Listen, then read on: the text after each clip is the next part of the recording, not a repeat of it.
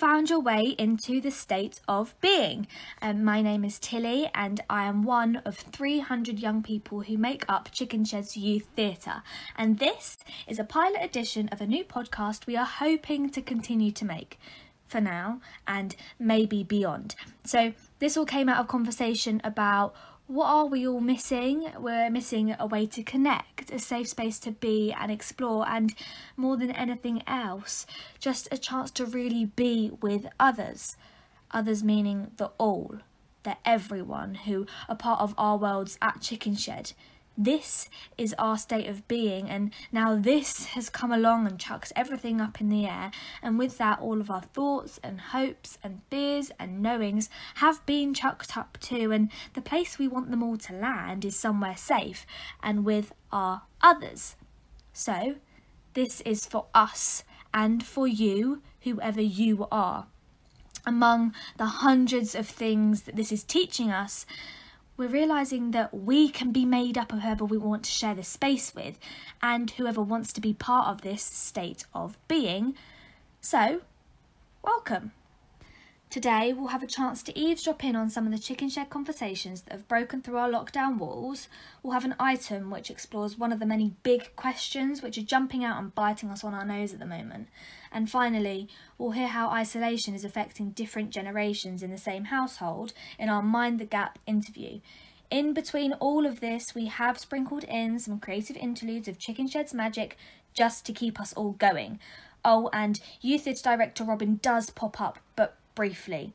But first up, we hear about this week's happenings in the lives of some of our youth theatre. This week, all this week. This week, for the first time ever, I tried to remake the Wagamama chicken katsu curry. I got inspired by my mum to make a bullet journal. I started going running with my dad. I tried meditation. Not really sure I'll keep going with that one, but we'll see. For the first time, I played swing ball. Played the TikTok talent at football. I let my dog sleep on my bed the whole night. I got out of bed at 1 p.m. and I'm not mad at it. I learnt the BSL to a whole song. I ran 5k with my sister, which is very out of character for us, but we did it and we didn't stop. I learnt to crochet. I made a katsu curry. I ran 5k.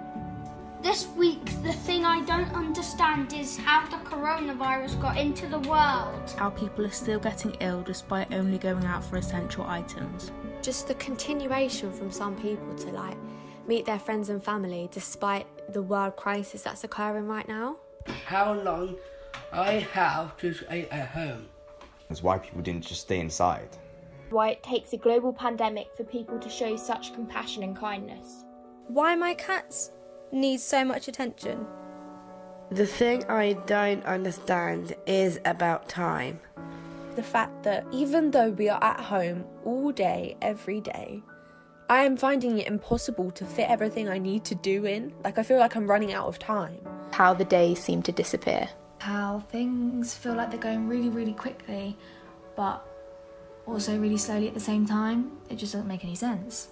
Why some of my teachers keep setting a lot more work than I would be set if I was actually in school. But I do quite enjoy having lessons in my bed. The thing I miss the most is the normality of daily life and my friends and family who I cannot see. Probably not being stuck to my phone 24/7. I miss the time away from my phone, but in this situation I'm always on it. Seeing my nanny.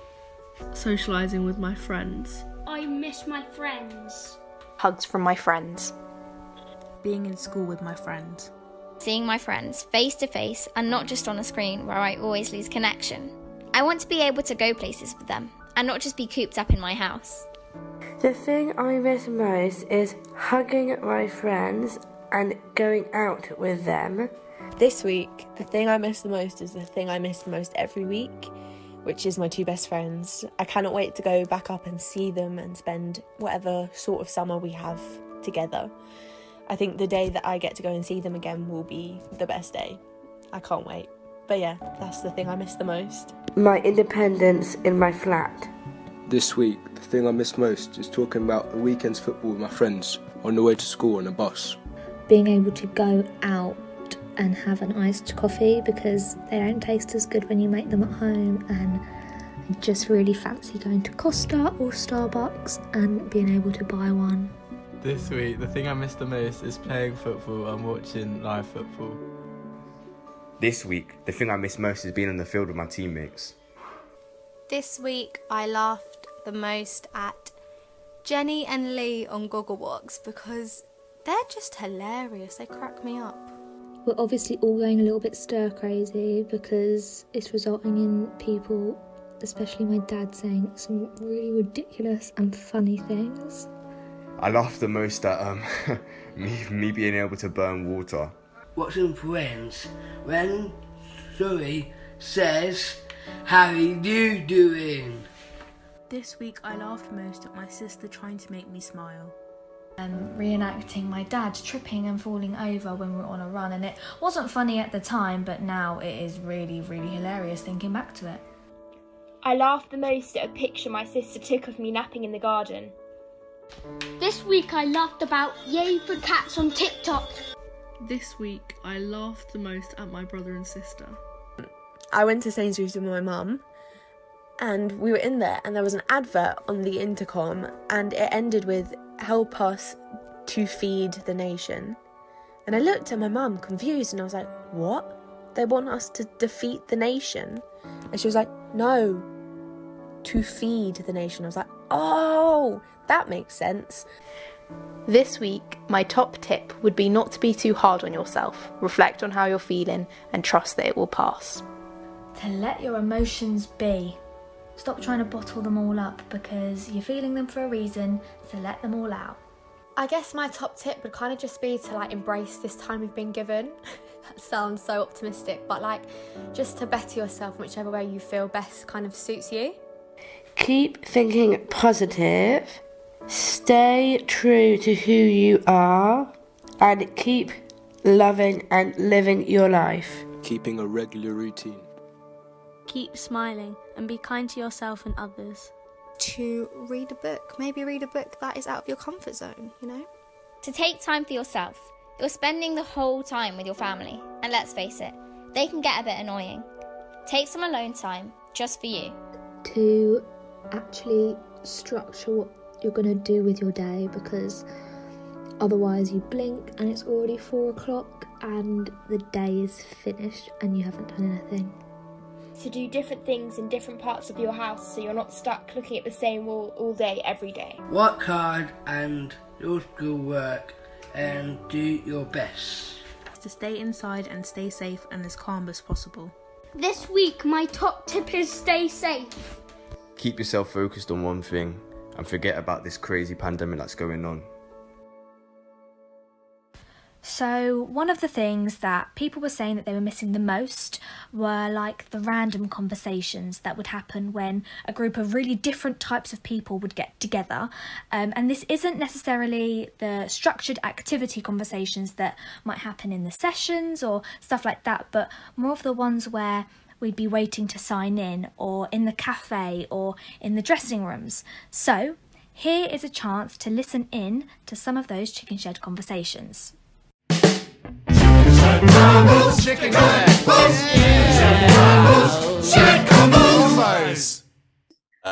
Hi, my name's Louis. I've been at Chickenshed for about, I want to say 7 years.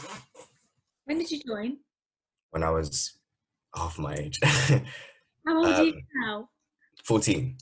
My name's Tilly, I'm 18, Mm-hmm. and I've been at Chickenshed for as long as I can remember, so... It's a very long time. Second home. Yeah. Right. First memory of Chickenshed. Yeah. I think it was Saturday shed. Saturday. You started these Saturday sheds? Yeah. Oh my goodness. So how long were you going to Saturday shed before you started actually going shed? I don't know. I was probably the youngest in there. So did you join with your sister as well? No, I joined first, and then my sister joined after. How did you find out about Chickenshed? My dad used to drive people here before, and he always thought it would be a good place for me and my sister to go.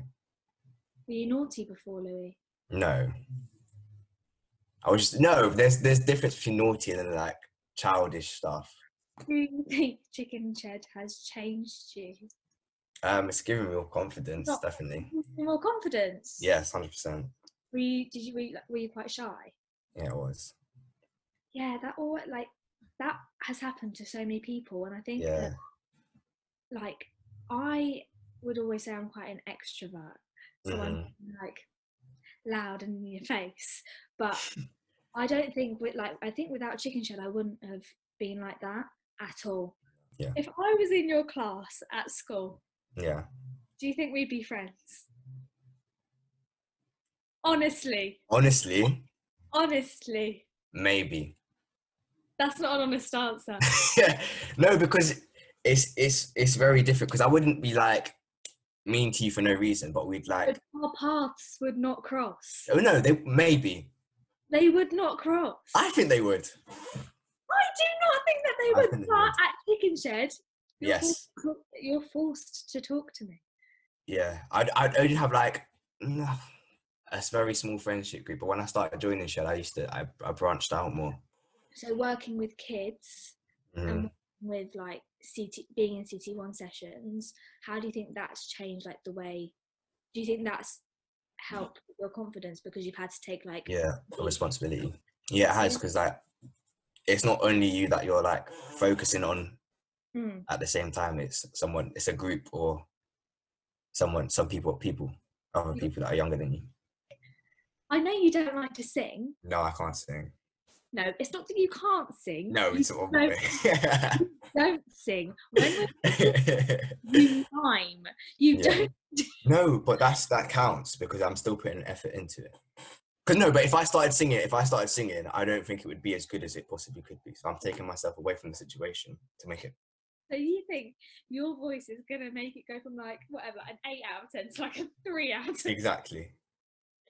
I'm Jodie, and I've been at Chickenshed for I think about 7 years, and I'm now 18, which is crazy. I'm Carmel. I've been at Chickenshed for coming up to 10 years. I'm David. I've been at Chickenshed for about 6-7 years or so. I was 11, so I actually remember my first session. Like, I don't remember what we did in it, but I remember that I wore a pink tracksuit, like a matching top and bottoms, and I remember going on someone's shoulders. I can probably remember at least one memory that I did, which was Peter Pan, and because I was a pirate, there was so much screaming, I had to cover my ears because it was too loud. I couldn't bear it. I remember I would come into CT sessions just like dressed up, and this one time I came dressed up in this like pink fluffy leotard, and I must have looked ridiculous, but I was 6 and I didn't know any better. Someone like elbowed me in the nose by accident, and then I had a nosebleed, and the whole rest of the show I was like trying not to like tip my head forward, and I didn't really go off stage, so the whole show I was like with like tilting my head up to stop it going everywhere. I didn't laugh at all. I was sitting there quietly like a good little child. Like when I started Chickenshed, it was like such a different thing to me than it is now. Like when I started, I was like, oh, it's fun, I'm gonna perform, like that's what I thought about it. Whereas now like that's not even what I think about when I think of Chickenshed. Like I don't think about performing. I also think like at school you're kind of expected to like listen to what you're told and like accept it and just get on with it. Whereas I feel like at Chickenshed it's kind of like you're encouraged to question what you're doing and say like, why are we doing this? What's the purpose of it? What's our aim? David, what's your biggest difference between school and Shed? Well, from my point of view is that one place you're safe, one place you're not. Because like you said, at school you're not able to like express what you want, but you said you are because they let you like express what you want. And also like school really does cater to like one type of person, like one type of learning. But like obviously in Chickenshed it's like it's just not like that. Like you can step into that room and like come out thinking like a completely different way. There's a bigger variety of like learning in Chickenshed, whereas at school it's just one. Yeah. At school, when they judge you on culture, they can judge you easily. But at Chickenshed, people like take it seriously. But at school, they don't. Yeah. The schools say that they take like discrimination seriously, but they actually don't. But at Chickenshed, they actually do. They say they do, and they actually do. And also at Chickenshed, we address it.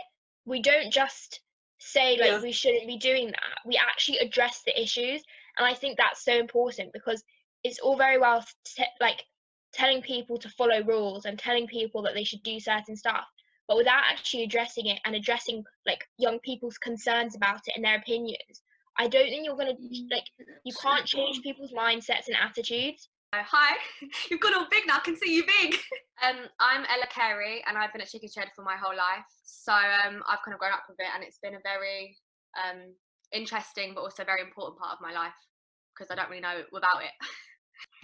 Hi, I'm Rosanna, and I have also been going to Chickenshed for around my whole life. I would go to the tail show all the time. My mum would take me with my sisters, and I used to remember, like, I used to love them, but I would always be like scared of the puppets. So I would go up to them and they'd be like, no. But I still remember some of the songs. Like, it was like a really big part of my childhood. I used to love going to Tails. Yeah, and I remember once then I think I must have been a bit older, and I was part of the Tails team, and I bought these acrylic nails from Primark because I loved them, and I stuck them on, and I got stuck in a puppet. So the puppet was dangling from the nail because it was stuck with the glue, and I was trying to do it on the and it was awful. I've never been more embarrassed. It was my first performance, and I had a puppet hanging from my hand, stuck with the nail glue, and that was fun. I could list you forever moments that I've actually wanted to, like, my stomach has hurted from laughing so much. Oh my god, same. The funniest times happen like backstage. Like, we make these amazing performances, and on stage they look unreal, but it's the experiences you have behind the closed doors which I find actually hilarious. And the new people you meet. Oh yeah. Even like though I've been there so long, you meet people every single show, and you just like bond these relationships. And what's nice is that it's not people from the same year or the same background. Yeah. So you can talk to anyone, and you don't feel like you can't, because sometimes you go in different environments and you feel like you can't interact with certain people because they're older or they're another gender or whatever. But here you kind of can talk to anyone, and you can have those really funny memories but fun experiences with people who you wouldn't necessarily have it outside that building. That's what I think one of the biggest differences between school and Chickenshed is it's the same people, as in you, because London's a very diverse city. Yeah, so very. Same people, as in people from different backgrounds, different countries, people who've migrated in. You have that, but you don't have the same acceptance levels, which is what Chickenshed is. Growing up in Chickenshed, it's just allowed me to see that person for who they are. Yeah. My name is Ellie. I've been at Chickenshed for as long as I can remember. I feel like Chickenshed's been like most of my life that wasn't school, and I kind of preferred it to school anyway. So I'm Maya. I've been at Chickenshed for like 10 or 11 years. It's the only place where you would have to make friends that wasn't school. Mm-hmm. And I feel like at school your friends are pretty constant, like every year you stick with the same people. But Chickenshed, every term your group changes. I remember being like, I'm actually going to have to go in and make friends. Like, I think it's the only space where I don't feel like stared at or there's something wrong with me, if I can use that term. I think everywhere else I seem to get stared at, and as soon as you go into Chickenshed, it's like a space where that everyone is different, and instead of like pointing out the differences, you just kind of celebrate it instead. So, and I think growing up in an environment like that like kind of helped me to accept myself or see myself in a different light, because if I didn't go to Chickenshed, I bet my view on like disability as a whole, not just my own disability, would be quite different. I feel so lucky that my education was not just school, because when I have conversations with people who I know and who I am friends with from school about like my view on not even just disability, just about difference, I just feel like my view on it is so much more open and so much able to accept. But I think that I can train my brain into like working down the pathways to get to the acceptance. Because I do think that everyone, no matter if you've been involved in inclusion or not, has like subconscious biases that do exist, and you can't get rid of them.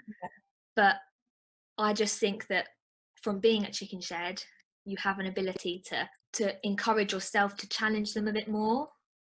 Even though it shouldn't be an issue, when I've made friends in the past, like they've been honest with me and said like, oh, like I was a bit like skeptical and worried to be your friend because they don't know how to handle disability. They don't know how I feel about it or how I move or how to speak about it or how to ask questions about it. Yeah, exactly. So I just think people find inclusion really hard because I think it's something that like scares a lot of people. They don't really know how to handle the situation, or they feel like they're going to say the wrong thing or do the wrong thing. I think that there's so many more barriers outside Chickenshed that, like, exactly like you're saying, like it's not even like there's a reason for them to exist. It's like they've written somewhere that people have to sign. Like there's no reason for them. They just exist because people feel like they have to.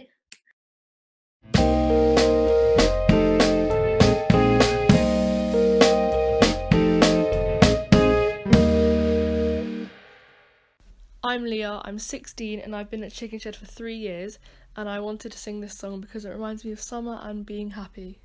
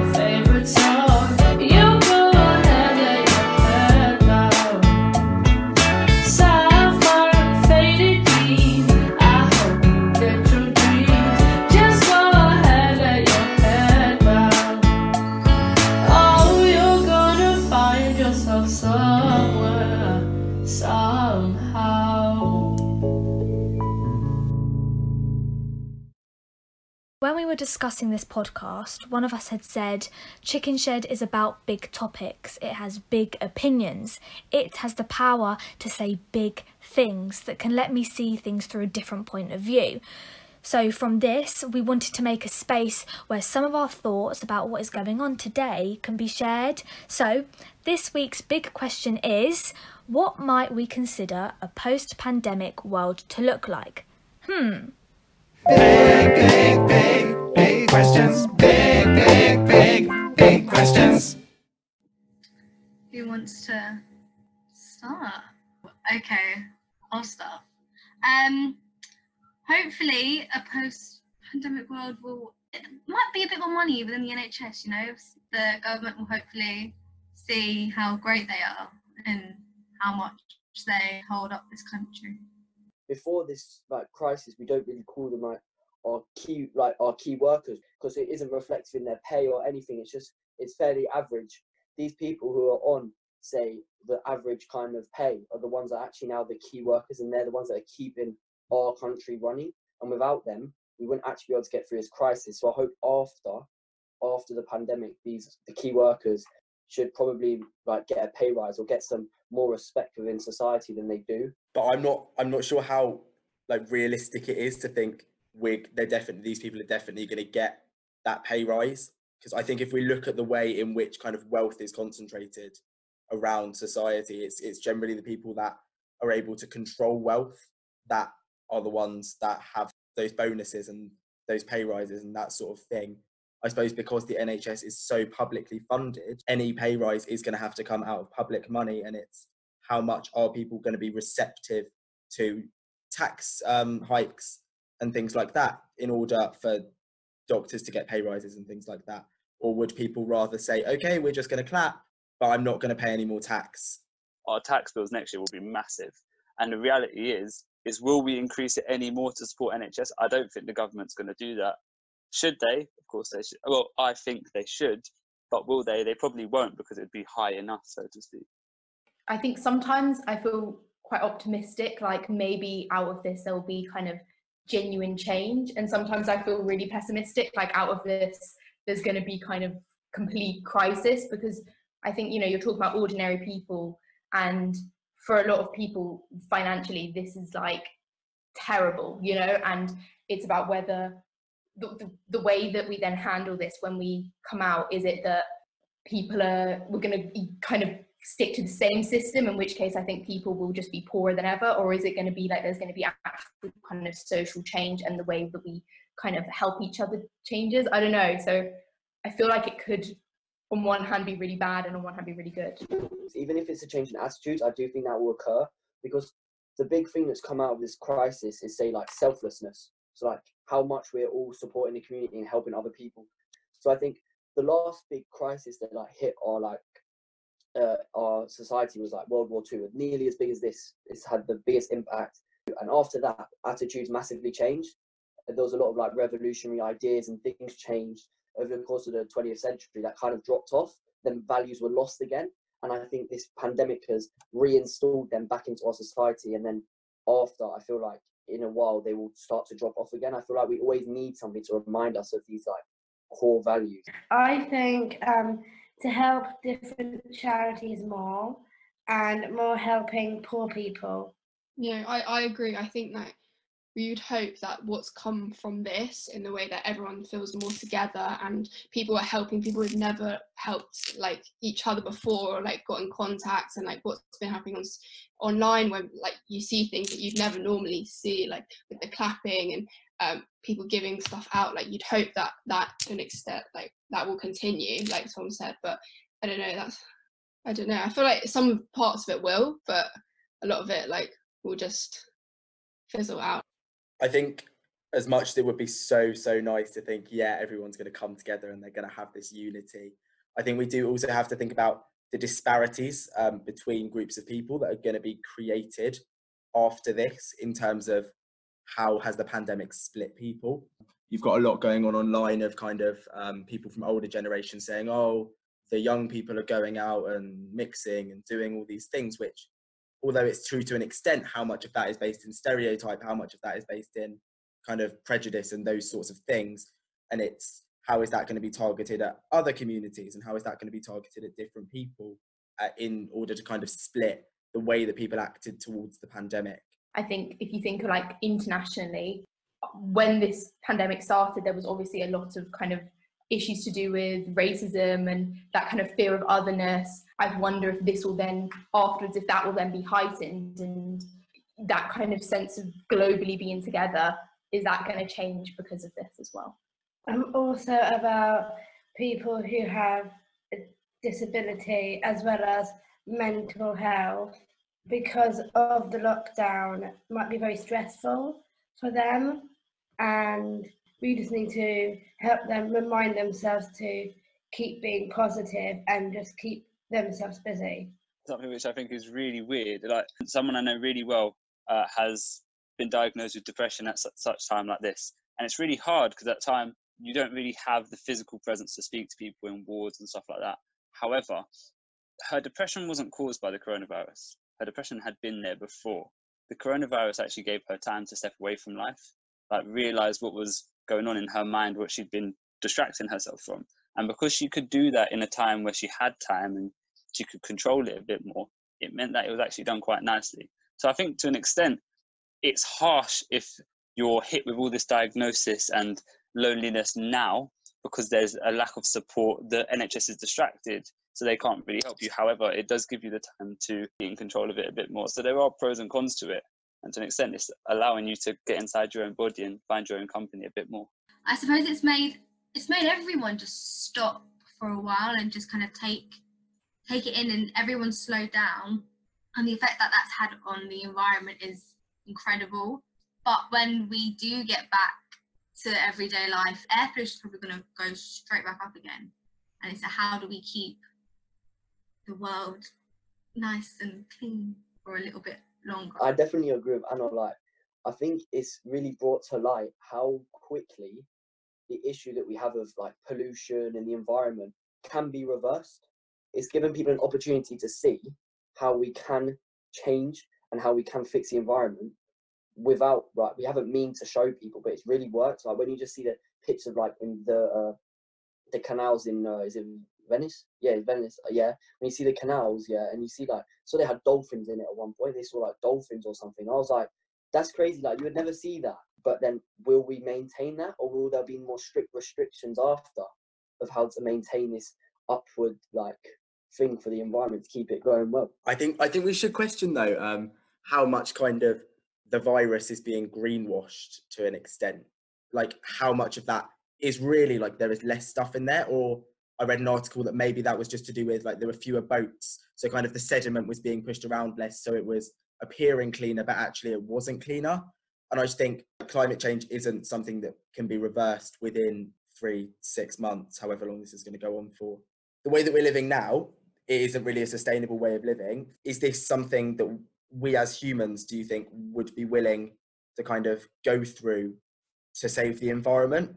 Or do we have to go completely back in the other direction? Or what is the compromise there between what we're doing now and what we were doing before Corona, that kind of finds that balance? I don't think it's a sustainable way of living, but I think you just hope that people have like, even if it's just a small thing, like you make a couple less like journeys, like in like a car or whatever, and you like walk or like ride your bike, like just something small like that, like could, like if everyone were to do it, would make a difference. What I think is after this crisis, as much as I'd hope that we would strive to be like carbon neutral and green, I think after this crisis we won't actually have much. Obviously the economy is not going to be in a good shape. So are they really going to be ready to make the investments into the environment at that time, straight after? Even though we've seen the success of what it can do, I don't think they're going to be able to make that investment. Also, it probably wouldn't be the number one priority at that point. I think with like all of these things, like if you're actually going to have change, it has to be quite radical. And like obviously people can make changes in their own personal lives, and I think that's really important, but it has to come from the government. It has to come from somewhere larger. At the moment, you have people that maybe wouldn't normally need money from the government suddenly needing it, and like it's changed maybe our view of support, and whether that then changes, like we kind of maybe go more towards a kind of socialist economy, let's say, versus like kind of the capitalist one. I feel like that would be a route where maybe things could get better. But I feel like knowing the world we live in, it kind of feels like they're going to just try and go back to capitalism, and it will just cause more issues in like all of those areas. Before this crisis, we took so many things for granted. We took going to school for granted, which loads of people in other countries aren't like fortunate enough to get.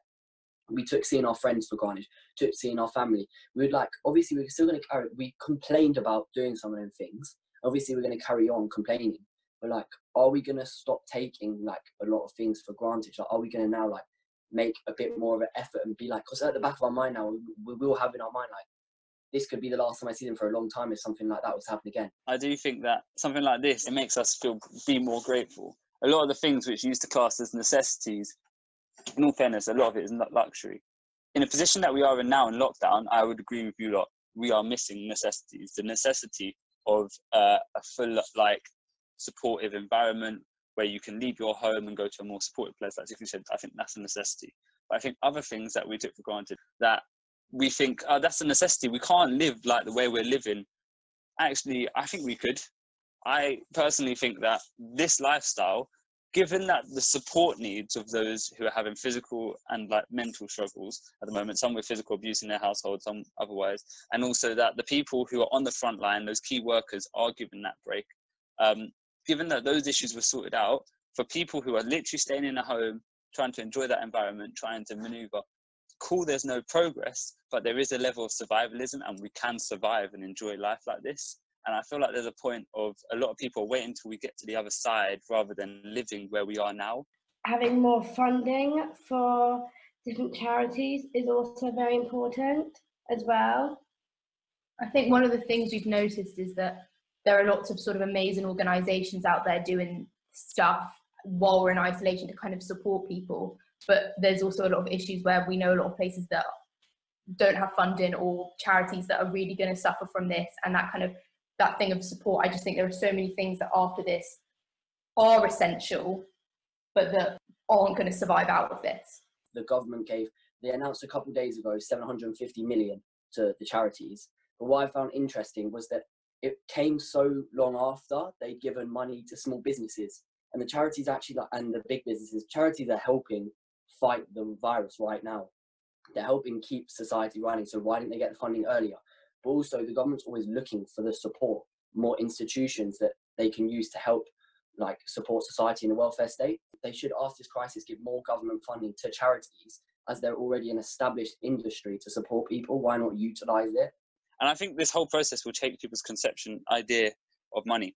Money is to do with how many resources in the world. Coronavirus hasn't decreased the amount of resources. What it has decreased, though, is the flow of where the resources get shared to. Because if you think about the physical paper in your hand, it's representative of a quantity. And what's happened at the moment is the government spending. People like my parents are not earning, but that resources are still there. Companies at the moment, in banks, food industries, medical equipment providers, and in other countries, private medical providers, are collating this money and they are making money from this. So what the coronavirus has done is actually affected the circulation, but it hasn't taken away any money from the system.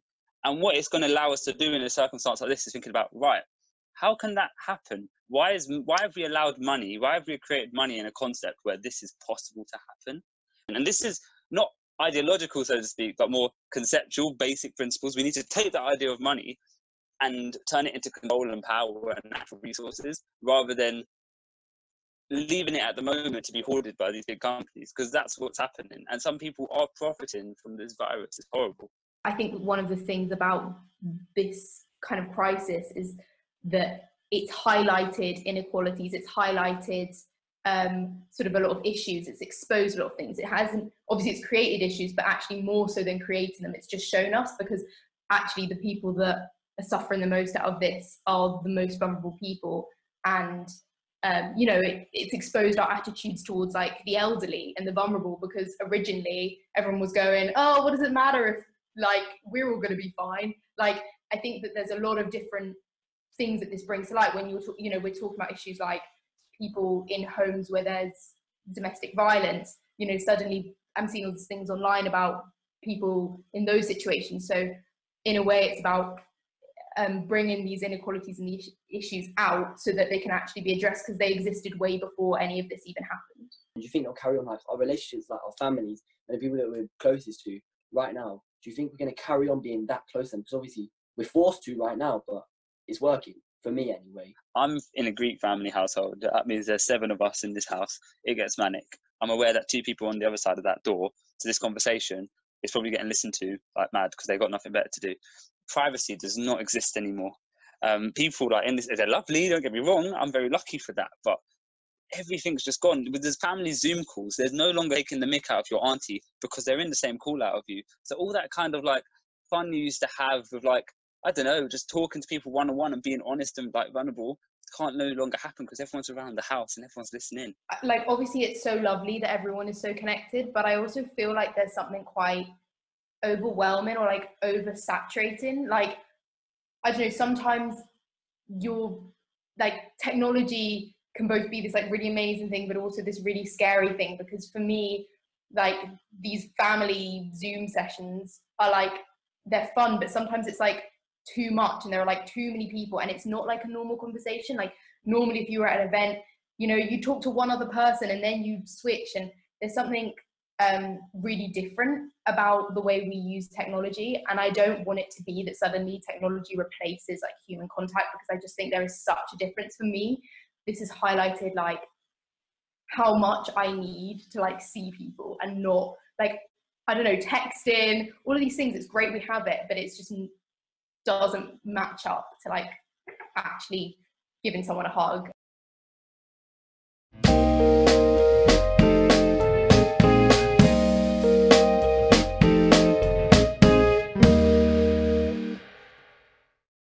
Hi, I'm Will Howe, I'm 18 and I've been a part of Chickenshed since 2013 and I've loved every moment.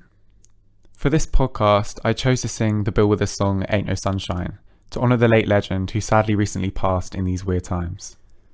I hope you guys are all staying well and I hope you all enjoy this song. Ain't no sunshine when she's gone. It's not warm when she's away. Ain't no sunshine when she's gone, and she's always gone too long. Anytime she goes away, wonder this time where she's gone. Wonder if she's gone to stay.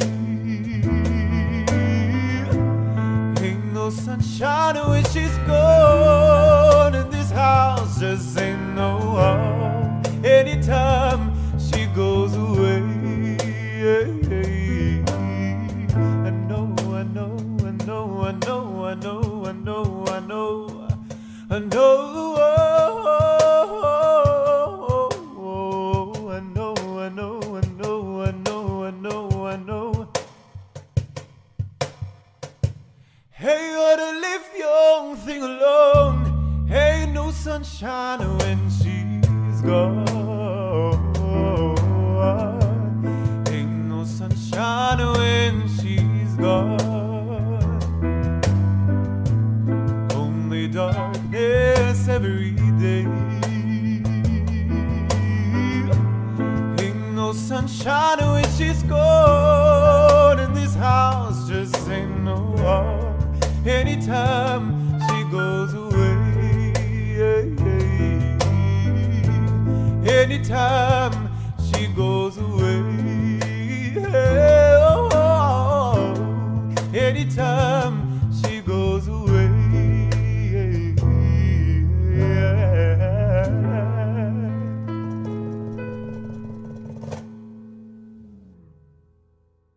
We thought it would be really interesting to see how the different generations isolated under one roof were getting on.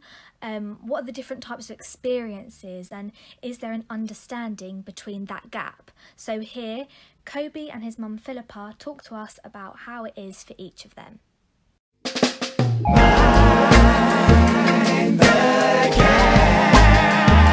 Mind the gap. So my time in isolation, I think initially I was shocked and perhaps a little bit frightened, upset at what was going on in schools for the children, particularly the Year 11, Year 13 children, students. And then I think there came a very quick acceptance of the situation, of what was going on, and of being at home and being shut down or locked down. And then feeling okay about that, actually adjusting very quickly to the slower pace of life, to the no timetable as such, and to walking and to family life. It's a big change. I think my mum has found it not too bad, probably, because I don't think she really misses work. I think me and Marnie are her children, so in theory, we should be like her favourite people. And she just gets to, like, she has to spend loads of time with us, and we have to spend loads of time with her. So I think she's all right. I don't think she minds it too much. I think she's quite happy. I think Kobe has initially was shocked, and they were like, school's out, what's going on, what's going on? Adapted really quickly to remote home learning in a really organized way. But I think he is frustrated. I think he feels hemmed in. I think he is bored, but also has come to a understanding that this is the way it is, and an acceptance of this is the way it is, and this is life, and this is what everyone is having to do, and he's okay with that too, I think. I think probably challenging is the first word that comes to mind, because I've spent a lot of it doing schoolwork, and there's sort of like, because in school there's more motivation, you're like in a workspace, you sort of have to do the work. At home you sort of have so many distractions, you can sort of like go watch TV, go on your phone, like no one's stopping you. So I think with all my schoolwork, that's been challenging. It's also just the thought of being like just stuck in one place. Kobe has missed most Liverpool Football Club winning the league, which he was absolutely obsessed about, and playing football, and Chickenshed. Those are things Kobe's missed most of all. Chickenshed, the sessions, his community at Chickenshed, drama, his school friends, his other friends, all that social connection, his release, his activities. That's Kobe. The thing I've missed most is obviously my friends and going out and seeing people, but also like just like the structure and routine I had before, because on a weekly basis before this lockdown, I sort of knew what would be happening. Like I go to school, I come home, I have football or Chickenshed. But now I've sort of lost that structure because all I can do is stay inside. I've just missed a sort of routine. As well as that, it's sort of just I've missed not only seeing my friends, but also just small things like after school I used to take public home with friends and we used to go to the shops and buy chocolate or something. It's just little things like that that you don't really appreciate, but now when we can't do it anymore, you realize like how much sort of fun they are and how much you should appreciate them. So it's just small things like that I've missed as well. I think my mum has missed the most going out to restaurants, getting her hair cut, getting like her nails done, because I don't think she'd miss work that much. I think she'd miss seeing friends and also probably seeing my grandma, because obviously we can't see her. If we ever want to see her, we have to sort of socially distance. Not seeing my grandma, she probably misses a lot. I have most missed the freedom of popping out, doing what I want to do when I can do it, knowing that I'm going to pop over here or do this without thinking. I've most missed loved ones, particularly family and friends, and that face-to-face connection. I've really, really missed that, and I continue to really miss that. Spirit, creativity, yeah, connection. I don't think I can compare this to any other time in my life, because I don't think there ever has been or ever will be a time which I've lived in where we're forced to stay in one place, where we're not allowed to leave, no one's allowed to leave. Although the sort of like feelings you feel of being like restrained or trapped, I probably have felt in my life before. For example, like when you're in a test for an exam, it's sort of just a feeling of like you can't go anywhere, you have to do this one thing. And although it's different, it's sort of similar in the sense that you're being like trapped in a room or a space that you're not allowed to leave. It's just the feeling of being trapped that makes like everything worse than it already was or already is. Can I compare this to another time in my life? The only thing I can compare it to is perhaps growing up all those years ago on a Sunday, when the pace was much slower, perhaps on a Sunday. I don't remember all the shops being open on a Sunday, and it was much more of a family time than it is now on a Sunday. And it is reminding me of a very, very long Sunday. In a strange way, perhaps of a bereavement. When a bereavement happens and that loss, in my religion, certainly you don't go out for a week. You're mourning, but even then you would have communication and people visit you and share and support you. Now, I think this might be one of its own. The positives of this time are probably we're never going to have this much free time again, like ever in our life.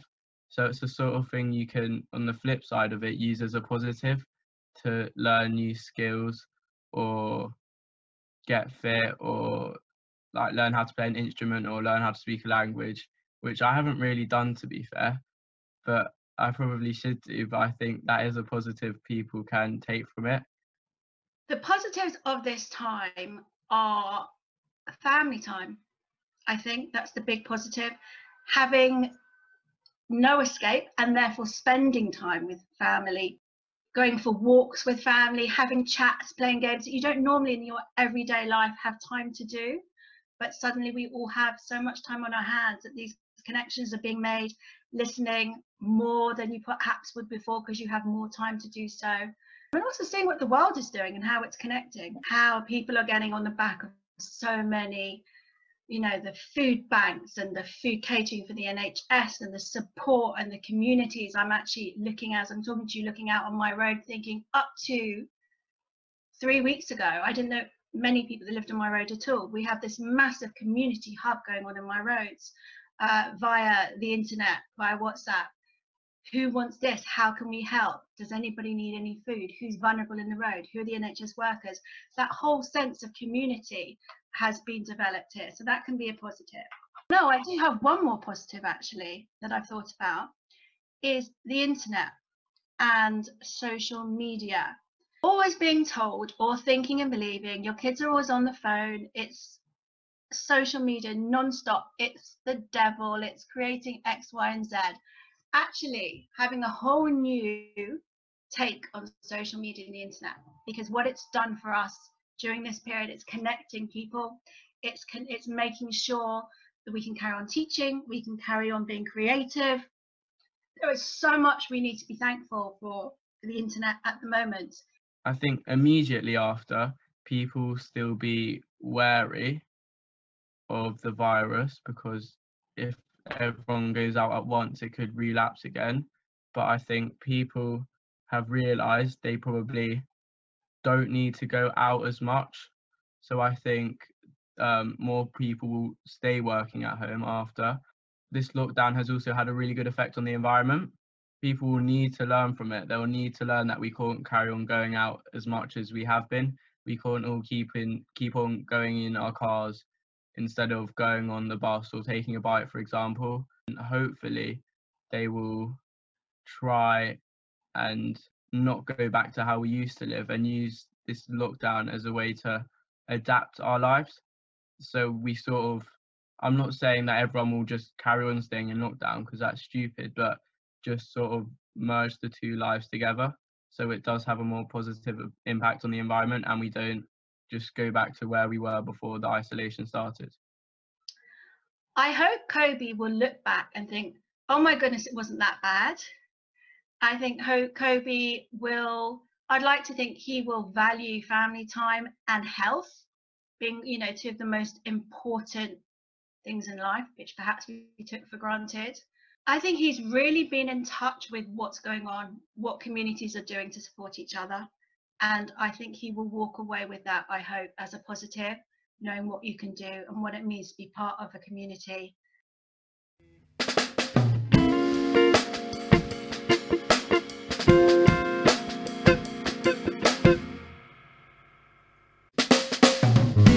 What on earth is going on here then? What is going on? Okay, so for anyone that doesn't know Robin, he is our youth theatre director. 3 words to describe him would probably have to be definitely energetic, unstoppable and everlasting. So we have set Robin a challenge to explain what is going on across the youth theatre projects at the moment, but in 90 seconds. So, Robin, on your marks, get set.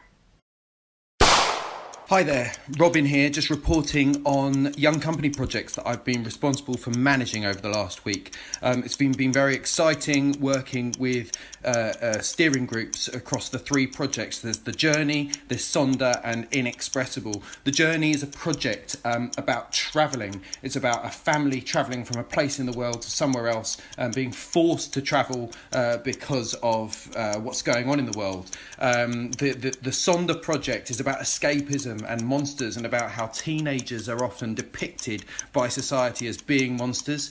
And then there's Inexpressible, which is about feelings and how to express them and communicate these. All of the steering groups have been working so hard to create content to engage with the wider cast members and the wider groups, getting them to participate and hopefully creatively contribute back into the projects. We're very, very excited about working in this new and incredibly challenging way. It's been an exhausting week, but also an incredibly exciting and inspiring week across all 3 projects.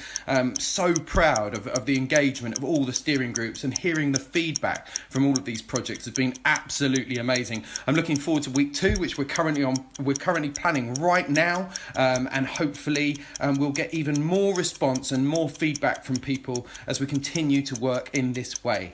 Signing out. Bye-bye. We are coming to the end of this pilot edition of The State of Being. If you've got this far, thank you for listening. We would love your feedback on what you've heard and what you would like to hear. If you want to send any of your thoughts, you can get in touch with the details that we used to send this podcast, and then they can be forwarded on. So we want to end with another creative interlude, which I will hand over to Dara to introduce. Hi, my name's Dara. I'm 18 years old. I've been a part of Chickenshed since I was 5. During week 2 of lockdown, my mum sent me this poem and I thought I would share it. So I hope you enjoy. And people stayed home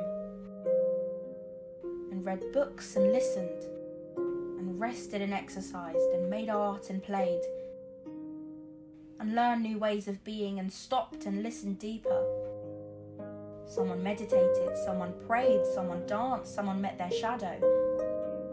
And people began to think differently. People healed, and in the absence of people who lived in ignorant ways, dangerous, meaningless and heartless, even the earth began to heal. And when the danger ended and people found each other, grieved for the dead people, and they made new choices and dreamed of new visions, created new ways of life and healed the earth completely, just as they were healed themselves.